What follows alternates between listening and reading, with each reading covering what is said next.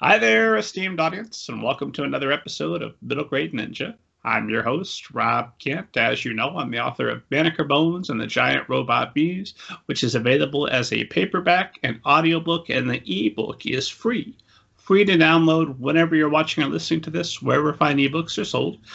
For more information about my other books, more information about authors, publishing professionals, editors, literary agents, interviews with all the best people, plus the back catalog of the show, head to middlegradeninja.com. And that's all the intro we have time for. My God, Aaron Entrada Kelly is here this evening. I couldn't be more thrilled to talk with you. Welcome to the show. Thank you. I'm happy to be here. Thanks so much for carving out time for us. Esteemed audience knows that I never summarize other people's books or other people's biographies. That's how I make sure that I make friends in the industry. So my first question is always, would you give esteemed audience kind of an overview of your background? Sure. So my name is Erin Entrada Kelly, of course, and I'm best known for writing contemporary realistic fiction for the middle grade audience. My best known work is the 2018 Newbery Medal winner Hello Universe. I also received the 2021 Newbery honor for We Dream of Space. Can't never remember what year we're in anymore. And my most recent book is Maybe Marisol Rainey, which is my first work for early elementary readers. And it's also the first book that I've illustrated. But I'm hoping we're going to be getting, if not direct sequels, similar works in the near future. It's planned as a series, yes. Yes. This is excellent news. And I was checking my notes. We were originally going to have a podcast discussion March of 2020, and then something came up. I can't imagine what. What was that? I don't know. But here we are. I'm so thrilled that we've got this opportunity to chat. I've got all kinds of questions about the book, all kinds of questions about you. In fact, I'm almost uncertain as to where to begin. So maybe the best place to start is at the beginning. What is your first memory of wanting to be an author? My first memory of wanting to be an author was as early as 8 years old. I read a lot. I was a little bookworm. I read a lot of Judy Blume, and at some point I realized that Judy Blume was writing words on paper, and I had words and I had paper and I had a pencil, and I just picked up a pencil and started writing my own stories, and I've been writing ever since. So it's pretty much been a lifelong ambition, a lifelong dream. And did you know from those early days that you wanted to write fiction and you wanted to write children's books similar to Judy Blume, or was there a... I think at the time, I think a lot of writers, especially young writers, kind of emulate the writers that they're reading. So when I was young, I wanted to write books like Judy Blume, but I didn't necessarily recognize them as children's books because I was a child. But as I got older, and I started reading things like Stephen King, then I wanted to write books like Stephen King and V.C. Andrews, and then I wanted to write V.C. Andrews books. So it wasn't until adulthood in my 20s when I realized that I wanted to write specifically for children.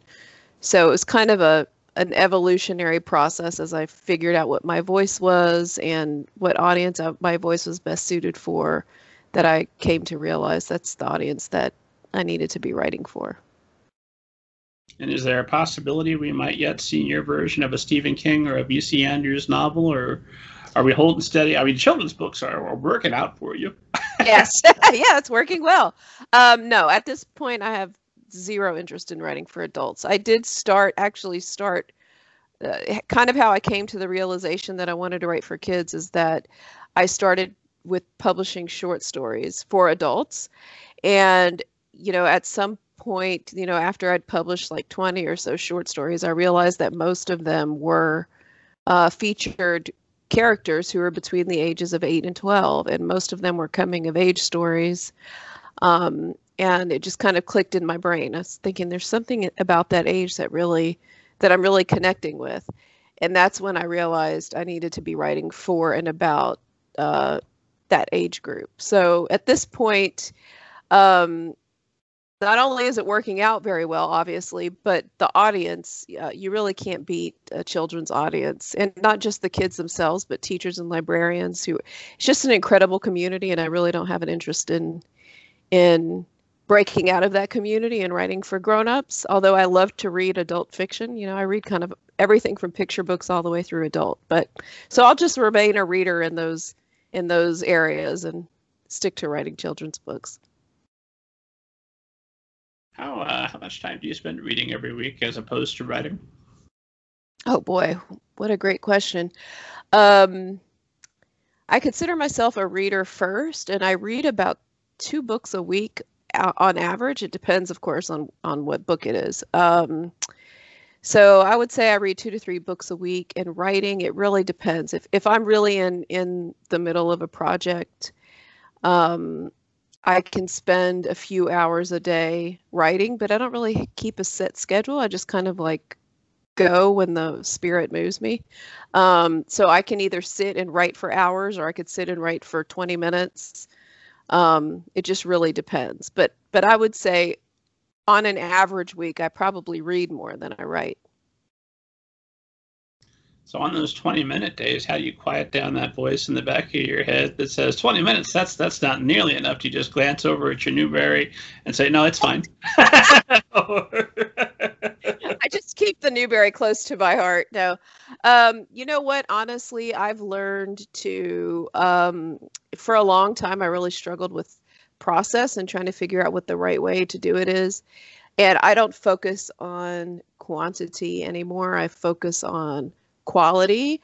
Now, that doesn't mean that in 20 minutes I write the most beautiful words ever written and then I get up and leave feeling great about myself. But I really focus on what my creative spirit is telling me to do, which sounds kind of, maybe that sounds a little new agey. But if after 20 minutes I don't feel like writing anymore, in my view, there's no point in continuing because it's just going to feel very forced and cerebral, and I don't want that to happen.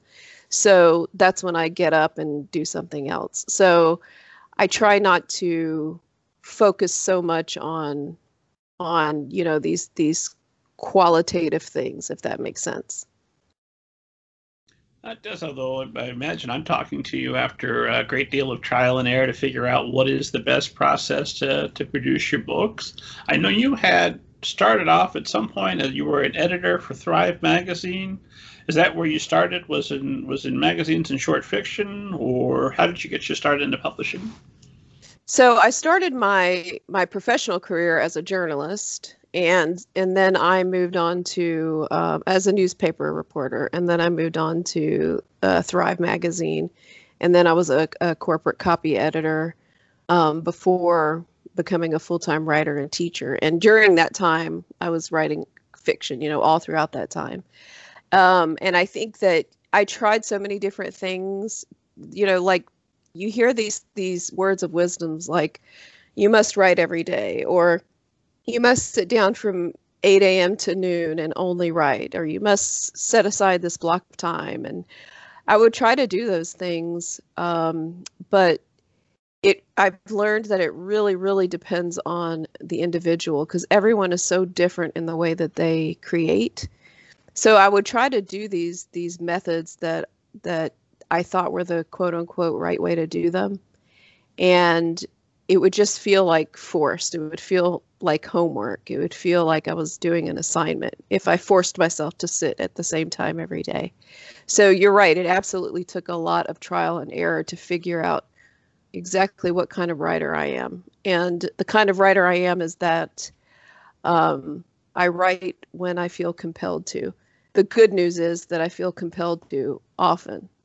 So I guess the day when I don't feel compelled to anymore is the day I'll start to worry. But so if I feel compelled for 20 minutes and I write 100 words, that's great. If I feel compelled for 10 hours and I write 14,000 words, that's great too. Of course, that brings its own problems because at the end of 10 hours, do you find that you've got maybe an hour's worth of writing that is just nonsense after 9 hours? Let me just chuck this in the morning. I could have spent that time watching television. Or Well, because I have this mindset, right, that there's never wasted time writing. So even if it's all nonsense and I wind up cutting 12,000 of that 14,000 words, that is not 12,000 words that I wasted. And I believe that to my core. So I think that helps me mentally, and emotionally probably, because I believe that all the writing we do only makes us better. So those 12,000 words that I would have cut led me to the better 12,000 words that I'm going to write in its place. So that's how I reconcile that. That is extremely inspirational. I'm stealing that from my next workshop. I'm going to pass it off as an original thought. Please do. Please do. You have my permission. No, my students listen to the show. They know where I get my stuff from. Okay. So you're working as an editor. You work your way up, and you're doing all kinds of stuff. At what point do you reach out to Sarah Crow at Pippin Properties? So I was publishing short stories, and at the time I was having trouble finishing a novel because I was writing a novel for adults. And then when I realized I want to write for young people, I started doing that. So I finished a couple of manuscripts, and then I went out and queried them. Very traditional querying process. Sarah's actually my third agent, so she was always my number one choice, but she rejected me twice. And finally, on the third try, after Blackbird Fly, my first book came out, and I think my second book was just about to come out. I had a brand new manuscript, and I queried her a third time. I parted ways with my second agent, and I queried Sarah a third time. And this time, she said yes. So that's kind of how I found my way to Sarah. A very traditional process of querying. I didn't have at the time, necessarily the means or the time or the resources to go to a lot of writers' conferences, to meet agents and editors, which is something that a lot of people do, which is a great thing to do, but not everyone can do it. So my process was very traditional in that sense. Just reading online and finding the best people from what you were able to gather there? Yes, exactly. A lot of Publishers Marketplace, a lot of Query Tracker, a lot of Writers Market, a lot of research. I did a ton of research, but it was all online. Yeah. Gotcha. And then what's the process for getting Blackbird published? How many books had you written? I'm assuming that was the very first book you wrote, but I could be incorrect in that. It was the second full manuscript. I think it was the second full manuscript I had written. And, after countless unfinished, started and abandoned manuscripts. So it was the second full manuscript that I finished. The first manuscript didn't get picked up, and I eventually kind of used that as the seed for my fantasy, Lilani of the Distant Sea, which wound up being my fifth book or sixth book. I can't remember at this point. But so I did repurpose that first manuscript. But Blackbird Fly was the first one to get picked up by an agent, and it ultimately went to HarperCollins, and I've been with the same publisher and the imprint there ever since for every book. Gotcha. And that phase of starting things and then abandoning them, does that still happen, or has that sorted itself out as you've had some writing success? That's a great question. It's for the most part sorted itself out. I still start some things and abandon them. I've become a bit more disciplined because contracts and deadlines, kind of force you to be more disciplined. But also I feel like I've found my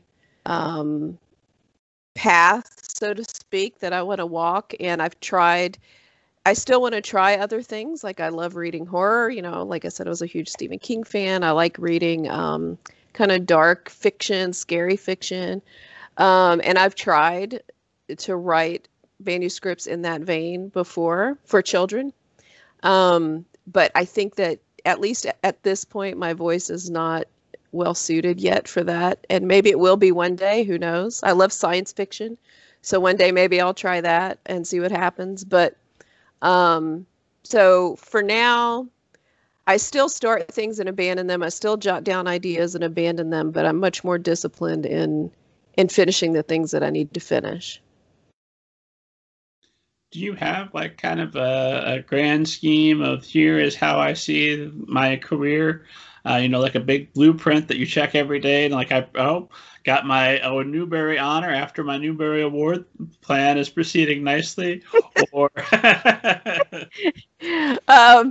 That's a good question. I'm going to say yes and no, because obviously we can't control whether we win awards or what reviews we get. So in that sense, of course, nobody can plan that. But one thing that I always wanted for myself, and my dream when I started out, was that I wanted to be like Judy Blume, in the sense that Judy Blume has a large catalog of works, and you could get 10 people together who love Judy Blume, and you could ask them what their favorite Judy Blume book is, and you may get 5, 7, 10 different answers, because even though she has this body of work that is similar thematically and has a lot of things that make you know that it's a Judy Blume book, they're also very different in individual works. And that's the kind of writer that I wanted to be. I wanted to be someone who had a book that spoke to readers for different reasons. And in that sense, I feel like I'm not going to say I've done that, because that sounds like, oh, I've done that, but I feel like my trajectory has followed that well, because I feel like my books are very different from one another, but also very similar to one another. And that's kind of what I wanted for myself and my readers. Well, I mean, even at this point, I know that you're going to continue to write and evolve and do all sorts of interesting things. But already, I mean, readers who discover Marisol are going to maybe age up and then find We Dream of Space the next year. And they can continue to follow. And if you write some horrific young adult novels, they can keep going all the way to graduation. Yeah, that would be amazing. And then you have got an MFA as well, and you've become a professor of children's literature. Is that right? Yes. Is that a full-time arrangement, or how does that work at this point? No, it's part-time. So right now, it's usually a class. So I teach at Hamlin, low residency MFA program, which is part-time, and I teach at Rosemont MFA.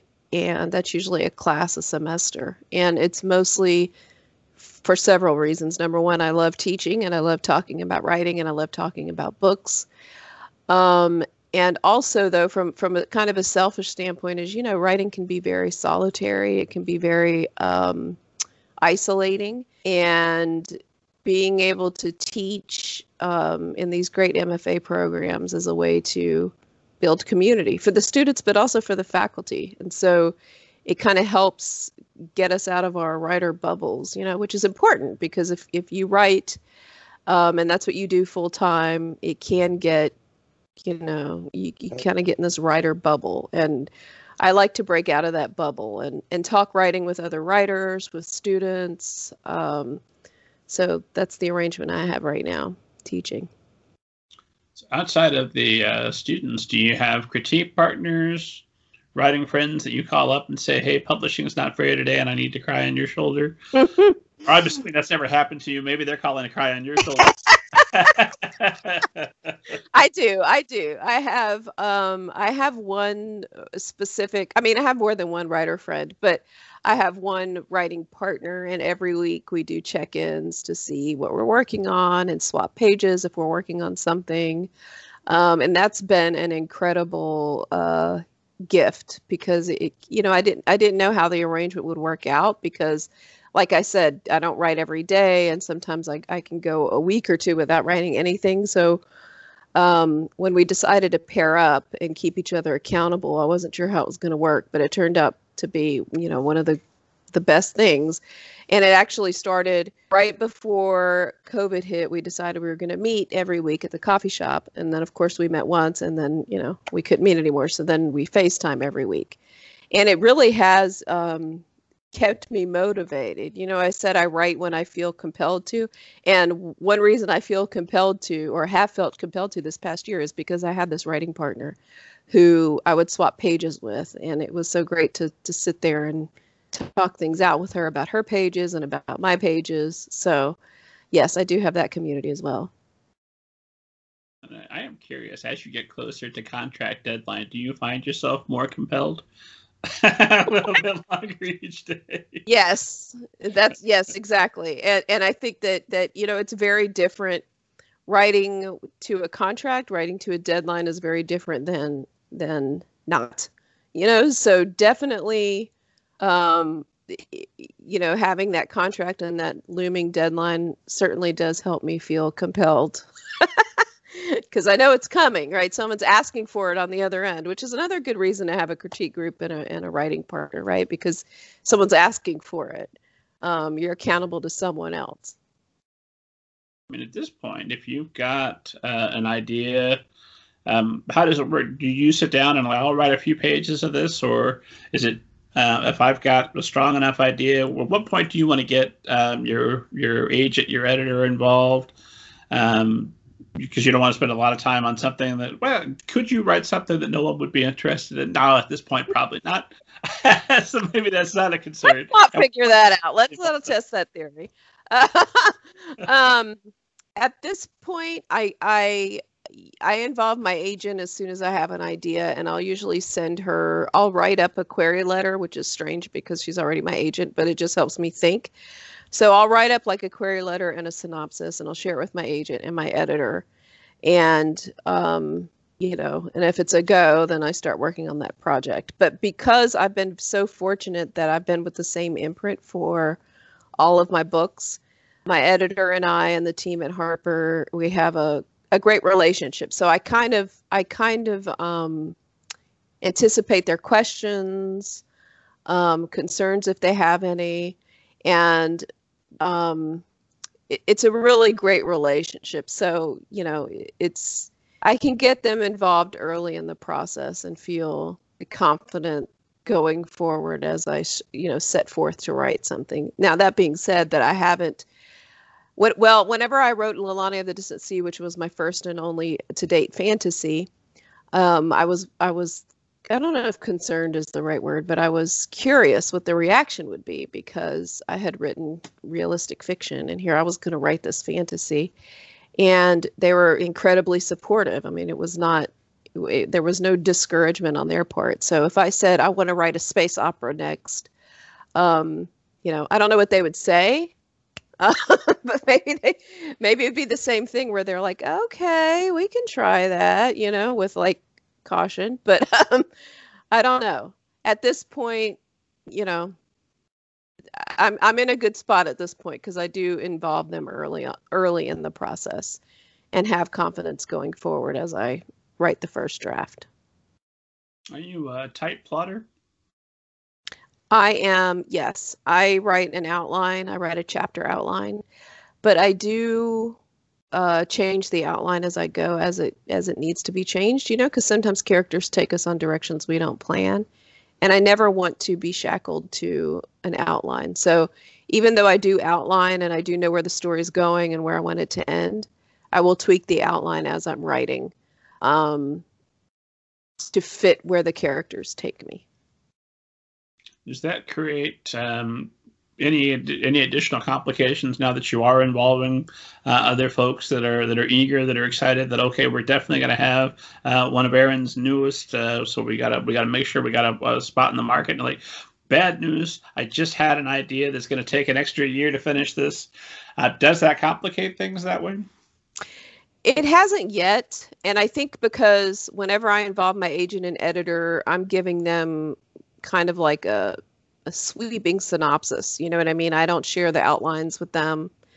So after I share the synopsis and the summaries, and then I move forward with my drafts, they don't see anything about the work again until I finish a draft, and then I share the draft with them. And usually the heart of the story hasn't changed that much. You know, if I'm writing a coming of age story, it's still going to be that. So I haven't run into that trouble just yet, but I try not to involve them in the actual drafting of the book process, because I think that would throw me off a little bit. You know, it would, you know, I feel like if you share work too early, it can, depending on what kind of writer you are, it can muddle things sometimes, depending on what kind of feedback you get. So I keep it close. I share it with my writing partner, Sharon, that I just mentioned, but I don't share it with my agent and editor until the draft is done. Yeah, just so Sharon's the first person to read everything. Yes, and my partner, Dan. Gotcha. And then, so they read it, then they say, Aaron, this is your best yet, or, oh my God, what were you thinking? Yes. And then, based on their feedback, do you make tweaks and then send it off?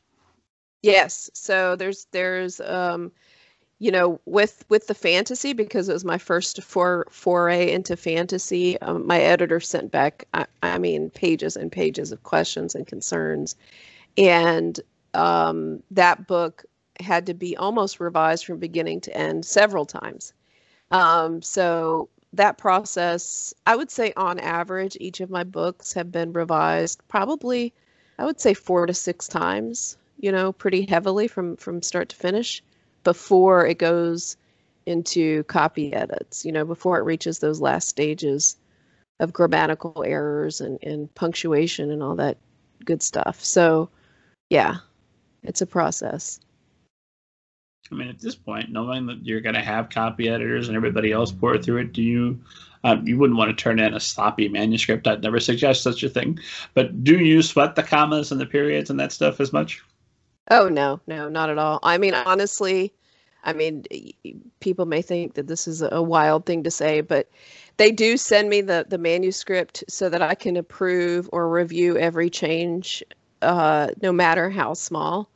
But there's times when I just almost want to say, you know what, just make the changes. I don't mean like structural changes. I mean, like, you know, they're very meticulous, right? And copy editors, I don't know how they do it, but you know, do you mind if we replace the em dash here with a comma? Do you mind if we use this word instead of that word for like grammatical, you know, consistency? And I have to go through and sign off on all of them. And part of me just wants to say, just do all of them, because it's so tedious. And half the time, I mean, like 99.5% of the time, the copy editor is correct anyway. So, because they're not changing the cadence of the sentence or anything, it's usually something small and grammatical, which is definitely not, you know, my number one forte. But I'll tell you what, though, going through all those little comments and notes has made me a better writer, because then I think about them the next time I'm drafting, right? Because I remember, oh yeah, that this is, you know, it's not supposed to be lay, it's supposed to be lie, or whatever it is. Good for you. I get notes from my editor like, still haven't caught this yet, huh? No. I don't think it's going to happen. Well, forget it. I mean, I'll never know the difference between lie, lay, and lies or whatever. So now I just don't have anyone laying, you know. That's how I fix that problem. I've got a long list of just known brain farts where I'm not going to catch this stuff. It's always going to slip through. So let's just do a search and replace for all these things. Protect me from me. Yeah. I think the thing that I get dinged on the most is word echoes. You know, when you kind of use the same words a lot of times on the same page or in the same paragraph. But you know what? I mean, that's what the copy editors are for, to help you figure that stuff. So going back to the debut, because I want to talk about some of these awards, and then I want to talk about Marisol as well, and everything else that we have time for. But your debut novel, Blackbird Fly, comes out. Obviously, it's your debut novel. I'm assuming you're a fan, but it's still got to be tremendous. It comes out. It's the Kirkus Best Book. It's the School Library Journal Best Book. It's an ALSC Notable Book. Asian Pacific American Literature Honor Book. That's a nice launch, right? How gratifying is that? How are you feeling that whole year? Can anybody talk to you or tell you anything? Or no? We'll say it was overwhelming. And I think that it was surreal because, I had carried this lifelong dream of being a published author, and then I was a published author. And it, was a whirlwind of emotions associated with it. So, yeah, it was an incredible launch. It was very, very surreal. I can't think of another word to explain it. After that, you've got to come back and you've got to write more books. Do you have a period of paralyzing fear where you look at the page and like, well, obviously I've written the best thing I'm ever going to write. What could I ever write now?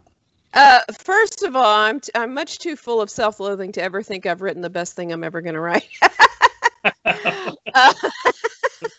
uh, so no, you know what? Honestly, I think the best way to survive in this business is what I tell people is to always be working on the next thing. So by the time Blackbird Fly came out, I had already finished Land of Forgotten Girls, which was my second book.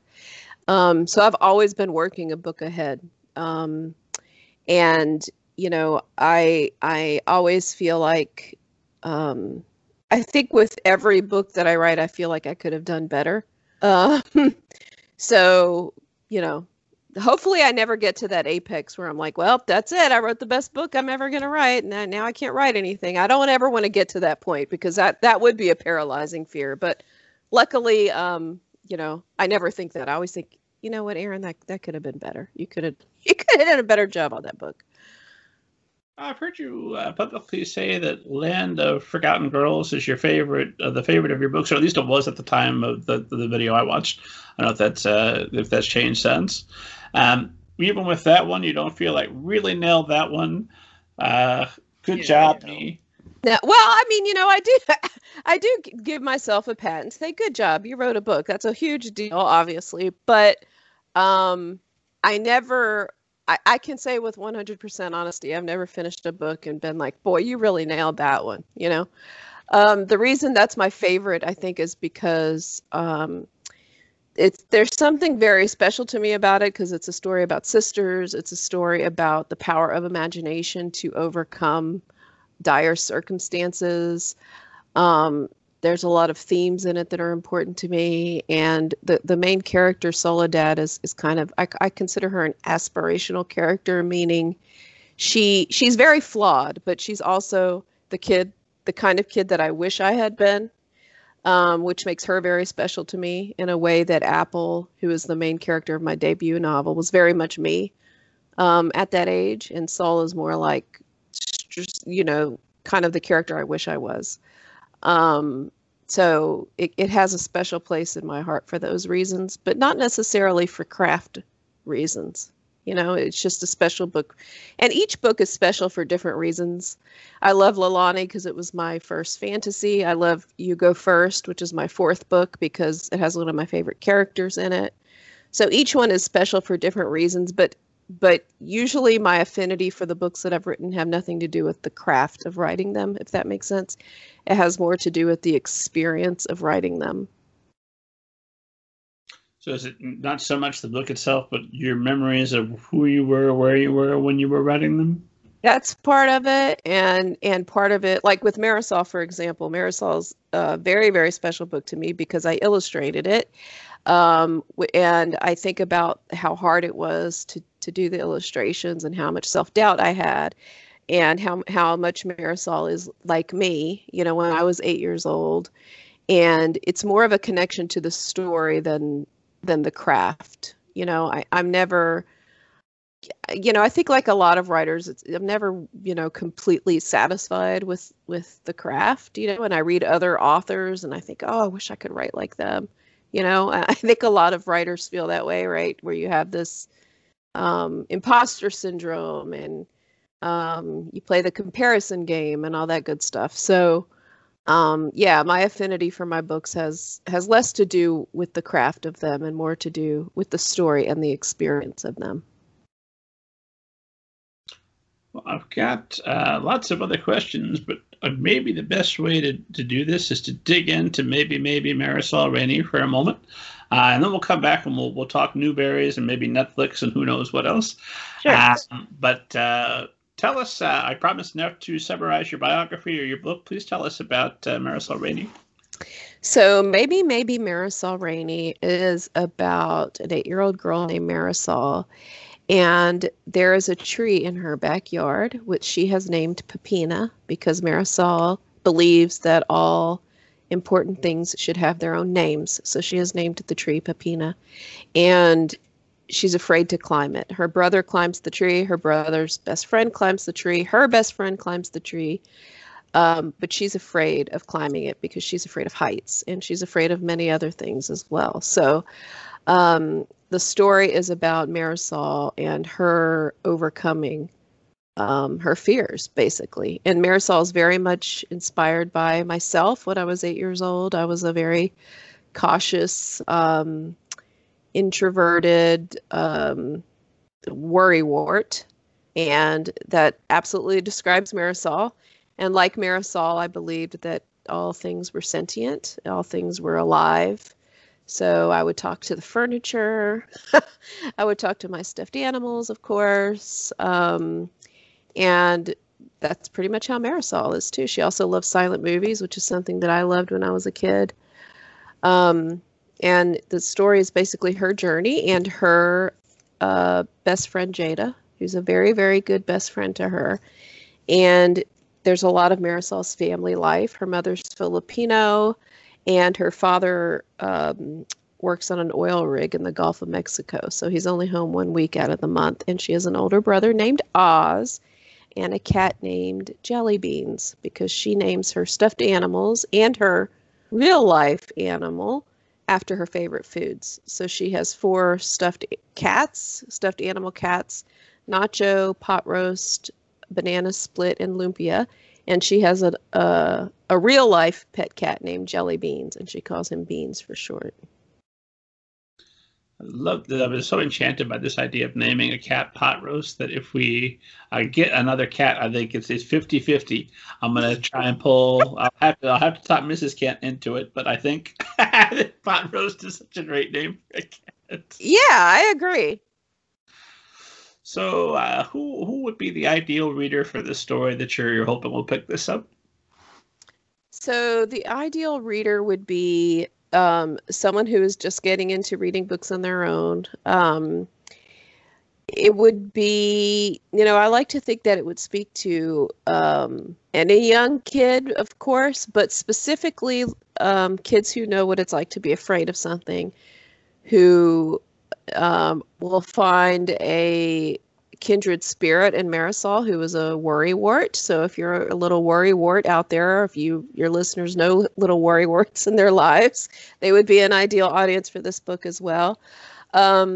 Readers who want to read about a very endearing and special friendship. I think childhood best friendship is such a special relationship, and it's really celebrated in this book.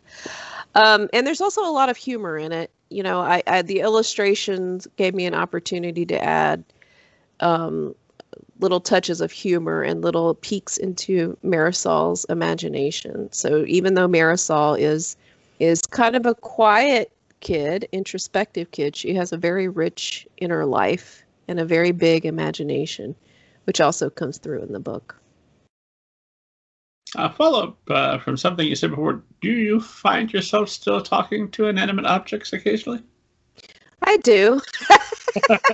Not so much the furniture, but I talk to my car a lot. Her name is Polly. And yeah, so I probably talk to Polly more than any other inanimate object. Like the other day, my tire pressure light came on.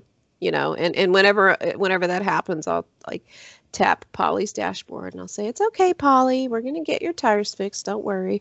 So yes, I still do. So one day, many, many, many days from now, when Polly, has run her last mile and it's time to retire her someplace, is that an extra hard day because you've developed sort of this mostly one way, but who knows? Who knows what the Polly's thinking while you're driving around? Who knows? Well, I like to think that Polly, wherever she goes, she's going to a better place, like all my other past cars. I actually had before Polly, a couple cars before Polly, I had a car named Stella, and I had to take Stella to the shop. And I was so used to calling her Stella that when I called the repair shop, I told them, I said, I'm calling to check on Stella. And there's like a pause, and they're like, who is Stella? And then I realized, oh, that's right. Other people don't know her name. I said, I'm sorry, Stella's my car. And then there's another pause, and it occurs to me that some people think it's strange that and some people don't think it's strange. A lot of people name their cars. And in fact, whenever Dan, my partner, and I started dating, I asked him what his car's name was. And he just kind of looked at me and he's like, my car doesn't have a name. Like, what? All cars are supposed to have names. Anyway, so I... The deal breaker then? It was not a deal breaker, but only because he then allowed me to name his car. So his car's name is now Jurgen. That's a bold move for a first date. Well, yeah. I mean, I can't possibly, and now Polly and Jurgen are in the garage, and I have a whole backstory that Jurgen is trying to pick up Polly, because Polly's like this, Jurgen has some miles on him. He's a little beat up Corolla, but Dan loves the car, and he's going to drive it till it falls apart. And Polly's, this little 2-door red, zoom zoomy kind of car. So I like to say that Jurgen, tries to talk up Polly in the garage. So as you could see, I also have an active imagination. That is a lot for him to overcome. So I hope he's got a lot of personality to. Jurgen is very understated. He's a very nice car. He has nothing, he's not pretentious in any way. He's just being himself. I'm sure it'll work out. It occurred to me, I named my very first car. I named her Carla. And then a couple of people made fun of me, and I haven't done it since. So that's kind of. Oh, see? Well, now you have to go. You have to go do that now. I named my bike. I bought a bike, and the first thing I did was name her. And a lot of people ask me, how do you come up with the name Polly for your car and Gladys for your bike? And my answer is always the same. I always say, I just ask them what their name is, and they tell me. People give me this look, and I'm like, that's my answer. Yeah, but look what you do for a living. Why would you not be overflowing with imagination? Why would this be a surprise? Right, exactly. Do you find that same thing happening with your characters? Do they let you know what their name is? Yeah, that's such a great question. They do, and a lot of times I'll name my characters after young people that I've met on tour or at book signings, because I'll meet someone who either has an intriguing name or they themselves are intriguing to me, and I'll remember their names. And then when I'm drafting a character, or when a character is kind of arriving in my imagination, I will ask them what their name is, and they will tell me. And sometimes it'll be a name, that I'm already familiar with or what have you. But that's actually a character exercise that I do for all my main characters. Is I do a writing prompt, and it's also a writing prompt I give my students often, is tell me how your character feels about their name. Pretend that the character has walked into a room and you've asked them, how do you feel about your name? And then write a first person monologue from your character's point of view. And the reason I do that is because you find out a lot about a person based on the answer to that question, because there's nothing more personal than our names for whatever reason. Maybe we don't connect with our names. Maybe we don't identify with them. Maybe we want to change our names. Maybe we're indifferent. I mean, there's so many, there's studies that show that the human brain responds differently when we hear our name than any other sound in the world. And I find that so intriguing. So I do that exercise with all my characters. I ask them how they feel about their name. And when they tell me, their personality comes through, because if they're kind of quiet and hesitant, that's how their monologue will come across. If they're very bold and outspoken, then that's how their monologue will come across. And I find it a very helpful exercise. Do you start with, well, before I ask that question, I guess I should ask the obvious. With 3 names, Erin, Entrada, Gilly, how do you feel about your name? Great question. So, I'm at peace with it at this point, but when I was growing up, I did not connect with the name Erin at all. And for what reason, I have no idea. I think when I was a kid, being the little worrywart that I was, I didn't have a ton. I mean, this sounds very sad and dramatic to say, but it's honest. I didn't have a ton that I liked about myself when I was a kid, and that included my name.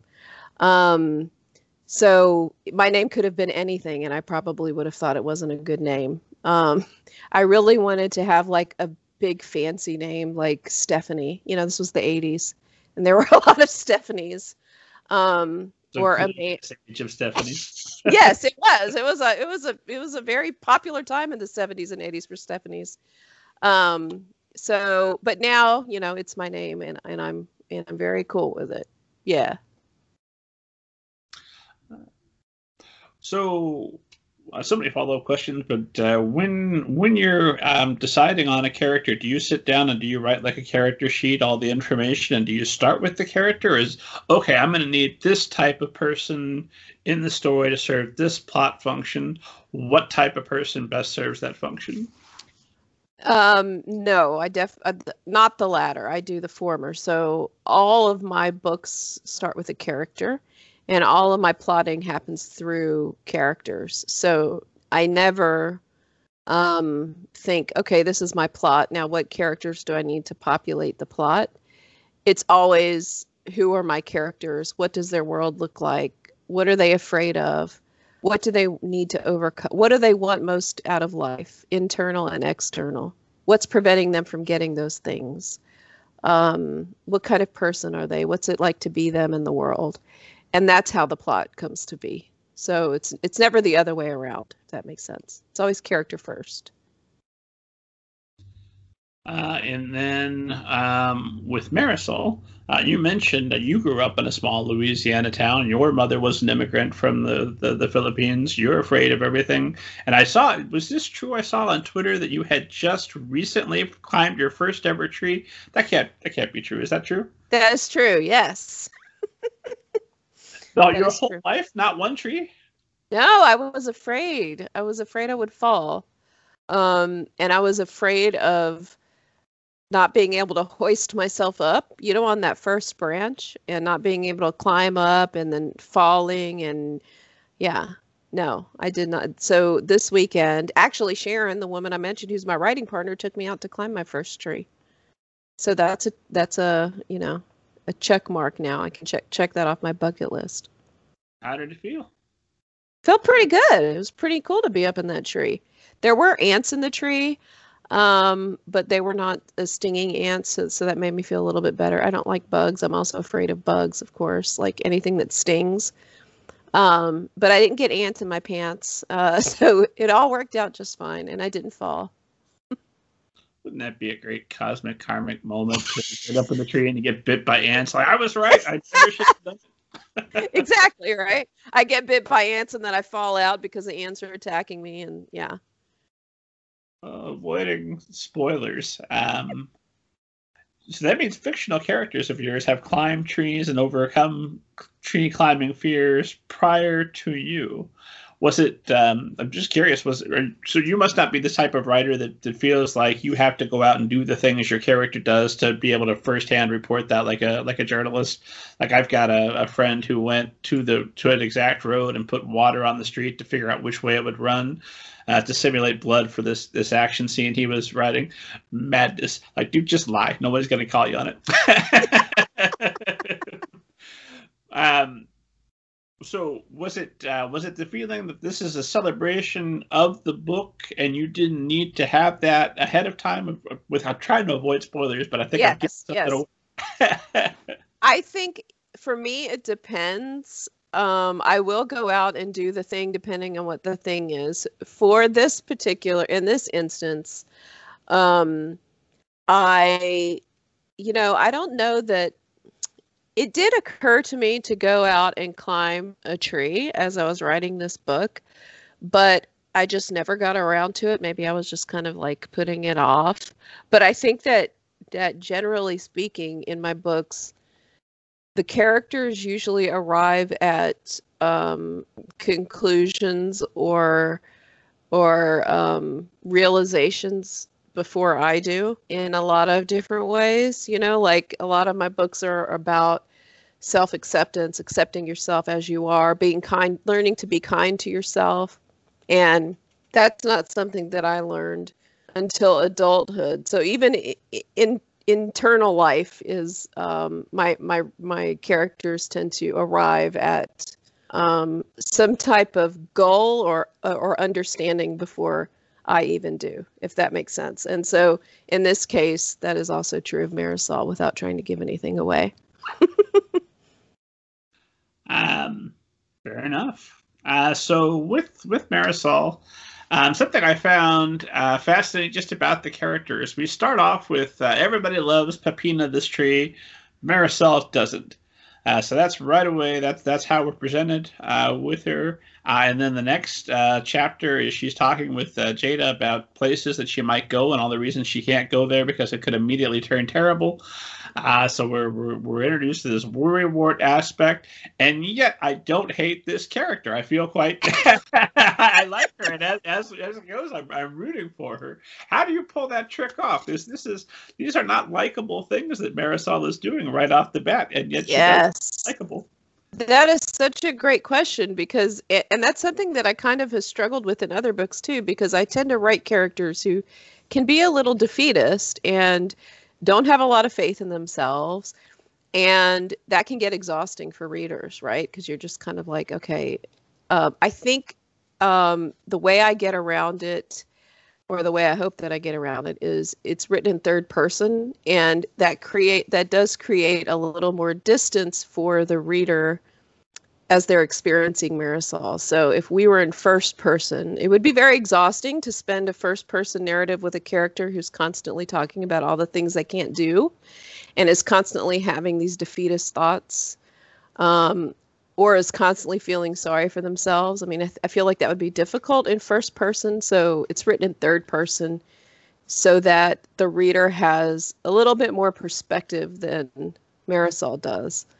And knows that she's capable of more than she understands herself to be. And that's kind of the joy of writing in third person, in my point of view. So was that a conscious decision going in that, hey, I'm writing this type of character, so I better make sure I don't do first person? Or did you figure that out as you were working? No, I knew right off the bat that I was going to write it in third person.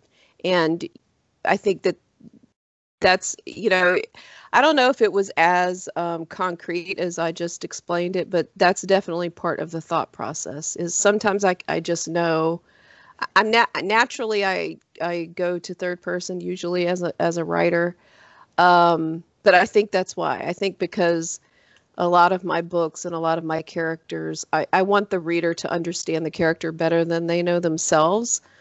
And for me, that's easier to do in third person because you're able to give a little bit more perspective than first person allows. Something I noticed is that, without spoiling, Marisol maybe does not rescue a one-eyed cat. She literally saves a cat. I don't know if that was you kind of winking and nodding. It's like, hey, look at my character doing the heroic thing, or that just like that's a happy coincidence. It was kind of a happy coincidence, but it's also like, because Marisol is a lot like me, I was channeling a lot of myself, because that's the kind of kid I was. I was always like, oh, no one's going to want this one, so that's the one that I have to get, because otherwise it'll just be alone the whole time. And that's another thing that I felt like was important. When I was a kid, I was very, very sensitive, and a lot of things made me sad, and a lot of things hurt my feelings. And when I was growing up, that really felt like a liability. It didn't feel like a good thing to be. Um, and I want young people to know that it's not a liability. It's actually a good thing. It's a good thing if you have empathy and compassion. So I wanted to show that in Marisol as well, and show it as something to be celebrated and not something to feel bad about, if that makes sense. And then this is the first book you've illustrated, right? Yes. So if somebody buys the audiobook, does that just drive you a little bit nuts? It's like, oh, I'm glad you bought the book, but you're missing it, man. Honestly, however people want to consume the book, I'm totally happy with. Did you know going in that you were going to be illustrating? Or did you figure that out after the fact? I did. I did know going in, and I tried not to think about it too much because I was afraid, because I, didn't consider myself an illustrator. So I tried not to let it distract me, but it definitely did mess with my head a little bit, just knowing that I was going to have to draw things. And one thing that I tried not to do, at first, I found myself writing the book in such a way where, there were times when I was like, oh, I can't write that because I can't draw that, because I'm not, my abilities as an illustrator are ever evolving. We'll just say that. But then, I realized, okay, the story is the most important thing, and I have to write the story as it's asked to be written, and I can't change things just to fit my skill or lack thereof as an illustrator. I'll just have to figure out how to illustrate the thing that I think I can't illustrate, and that's what I wound up doing. So was this like throw down the gauntlet for yourself? I've talked about doing this and I want to do it, or somebody knew that you could illustrate and said, when are you going to do this? How did it come to be that you were going to be the illustrator? It was my editor. She saw, because I'd post on Instagram now and then and on Twitter different illustrations. And she didn't realize that I could draw, because I didn't think to mention it, because I didn't consider myself an illustrator. I just considered myself someone who liked to draw doodles and for fun. And when she saw that, she said, oh, you can draw. And I could see the question marks, floating over her head. And that's how it came to be. And she really believed that I could illustrate this book. And I believe her now that the book is done and out and has illustrations. But at the time, I thought, she doesn't know what she's talking about. But she cheerleaded me me the whole way. And and thanks to her, it got done. But it was definitely not my original idea. And if you're comfortable sharing, what is your editor's name? Virginia. And Virginia, if you're listening, you are welcome to come on the show anytime. Oh my gosh, we'd love to have you. So you're going to illustrate the book. Do you keep it completely separate, where you sit down and you write the full book and then start figuring out what everything's going to look like? Or are you illustrating part of the way to keep the story building in your mind? I actually wasn't sure what I was supposed to do, since I'd never done it before. But then I learned that I read the whole manuscript first, and then went through with Virginia, my editor, to figure out, okay, what would be good as illustrations. Now that the first book is done, I have a much better grasp on the process. So, the next book will be hopefully easier. But with this book, yeah, we wrote the manuscript first and then went through and figured out what to illustrate. Gotcha. So it's completed. And then how do you figure out how many illustrations per chapter and what needs to, you can literally draw everything that ever happens in the story. Yeah. How do you select what you want specifically to represent? Good question. A lot of it was talking with my editor and the art director, Sylvie, and looking at it on the page, actually laid out on the page, and trying to figure out, okay, how many illustrations do we want? And they gave me a lot of leeway. In other words, they were like, okay, well, you could have each chapter begin with a full page illustration. You could do spot illustrations throughout. You could do occasional full page illustrations. And eventually we landed on, there's illustrations on almost every page, and it's a mix of spot illustrations, full page, 2-page, double spreads. So the main thing was consistency. You know, if you're going to have an illustration on every page for the first 15 pages, you don't want to then go 15 pages with no illustrations. So we just made sure it was consistent, you know. Gotcha. Do you go back and read your own books? I don't. No, I don't.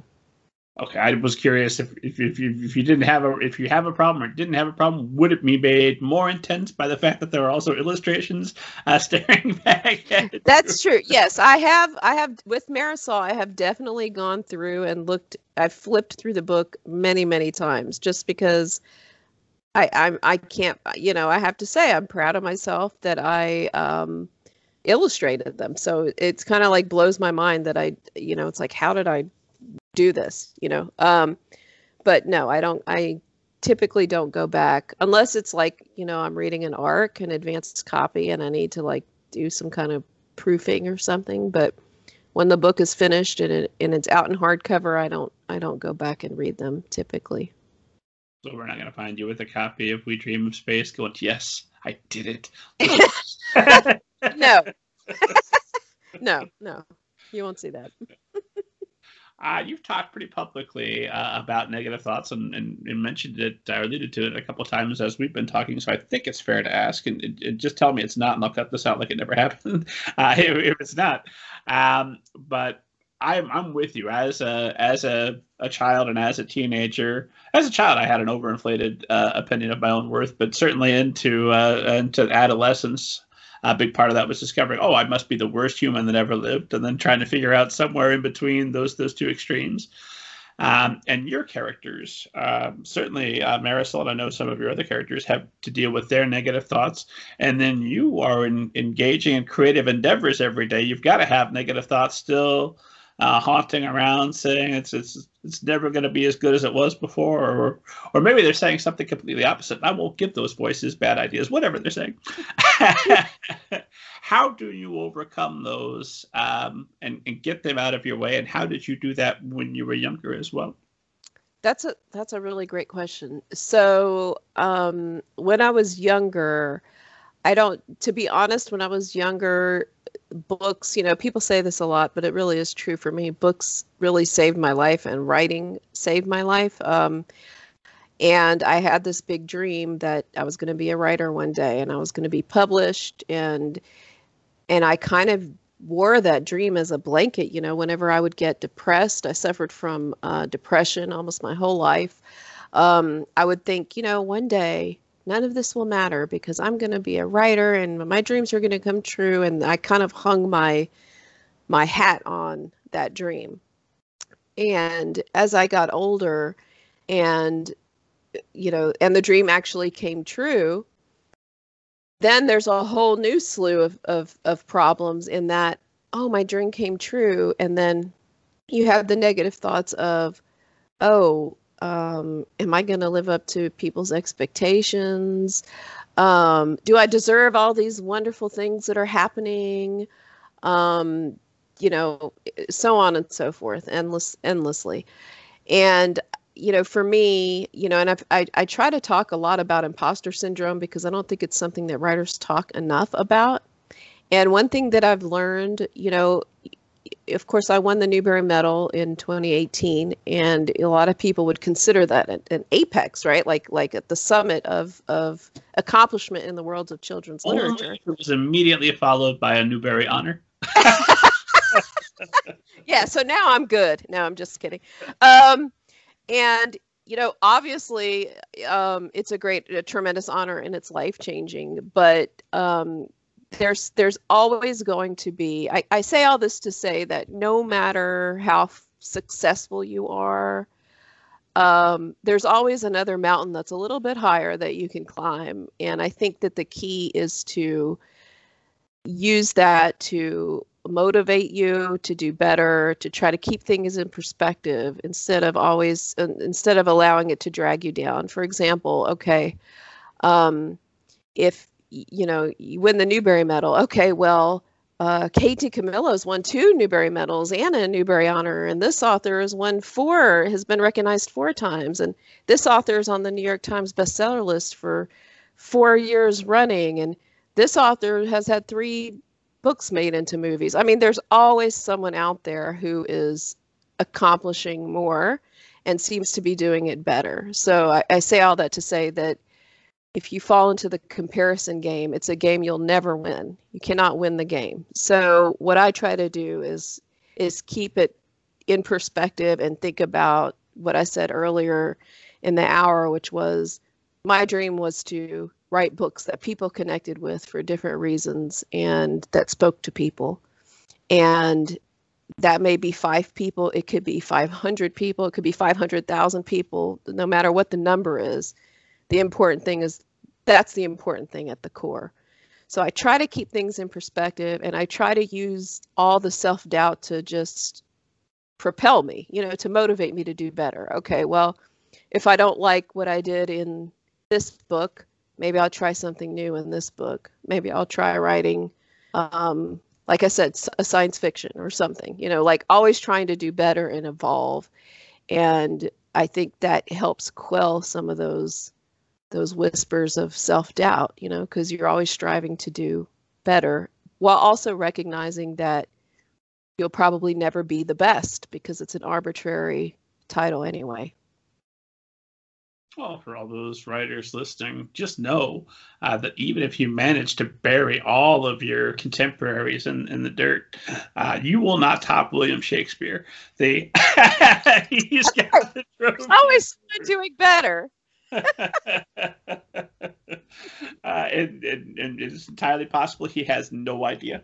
That is absolutely entirely possible, yes. So, okay.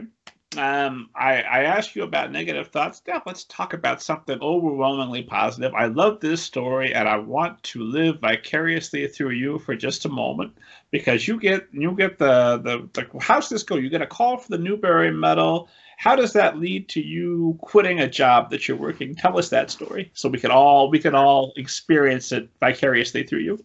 Yes. So my 3rd book, Hello Universe, came out, and I was working as a copy editor for a corporate healthcare company. And I get the phone call whilst I'm on my way to work. I'm on 95 driving into Philly, and I get the call that I won the medal. And what the medal does is, your life pretty much changes overnight, because your book almost immediately goes on the New York Times list. I think it went on the list the following week. And then you get all these foreign rights people interested in publishing your book in other languages. So you get a lot of foreign rights deals. And then my first 2 books then earned out, which they had not earned out yet, but when Hello Universe came out. So all this amazing stuff happened fairly quickly. And it was in, I can't remember when I got the phone call. It must have been in January. But by March, I was able to quit my job and, write full time, and then eventually teach part time. So that's how it happened. It was pretty quick, I have to say. And I also had, I was very fortuitous in that when they announced the Newbery medal, I had a book released I think it was the following week, which was very good timing for me, because then that book hit the New York Times list, because it just so happened to come out at the exact same time. So then people bought both of the books. So it was within a few months. I bought everyone on my floor at work pizza to celebrate the New York Times being a New York Times bestseller, which is, the dream of many an author, including me. So I was very, very excited about it. I bought everyone pizza, and then I quit the next day. Now, knowing that although the books are selling like crazy, you're going to be waiting for what, like maybe a 6-month lag before some of that money starts to hit your account? Yes, Oh. because there's, well, after some of it was, I signed the next book deal, the contract for the next books. So that happens soon after the Newbery announcements, and then you get the royalties twice a year. So then there was definitely a lag time before the next royalties come in. But in between that, there's a lot of foreign rights deals and all this other stuff happening as well. And then Hello Universe is being adapted by Netflix. Where are we at with the adaptation? And then You Go First is going to be a stage production. Is that right? It is. So You Go First. I'm not sure where we are in that process. Actually, it was a company out of Arizona that was going to produce it.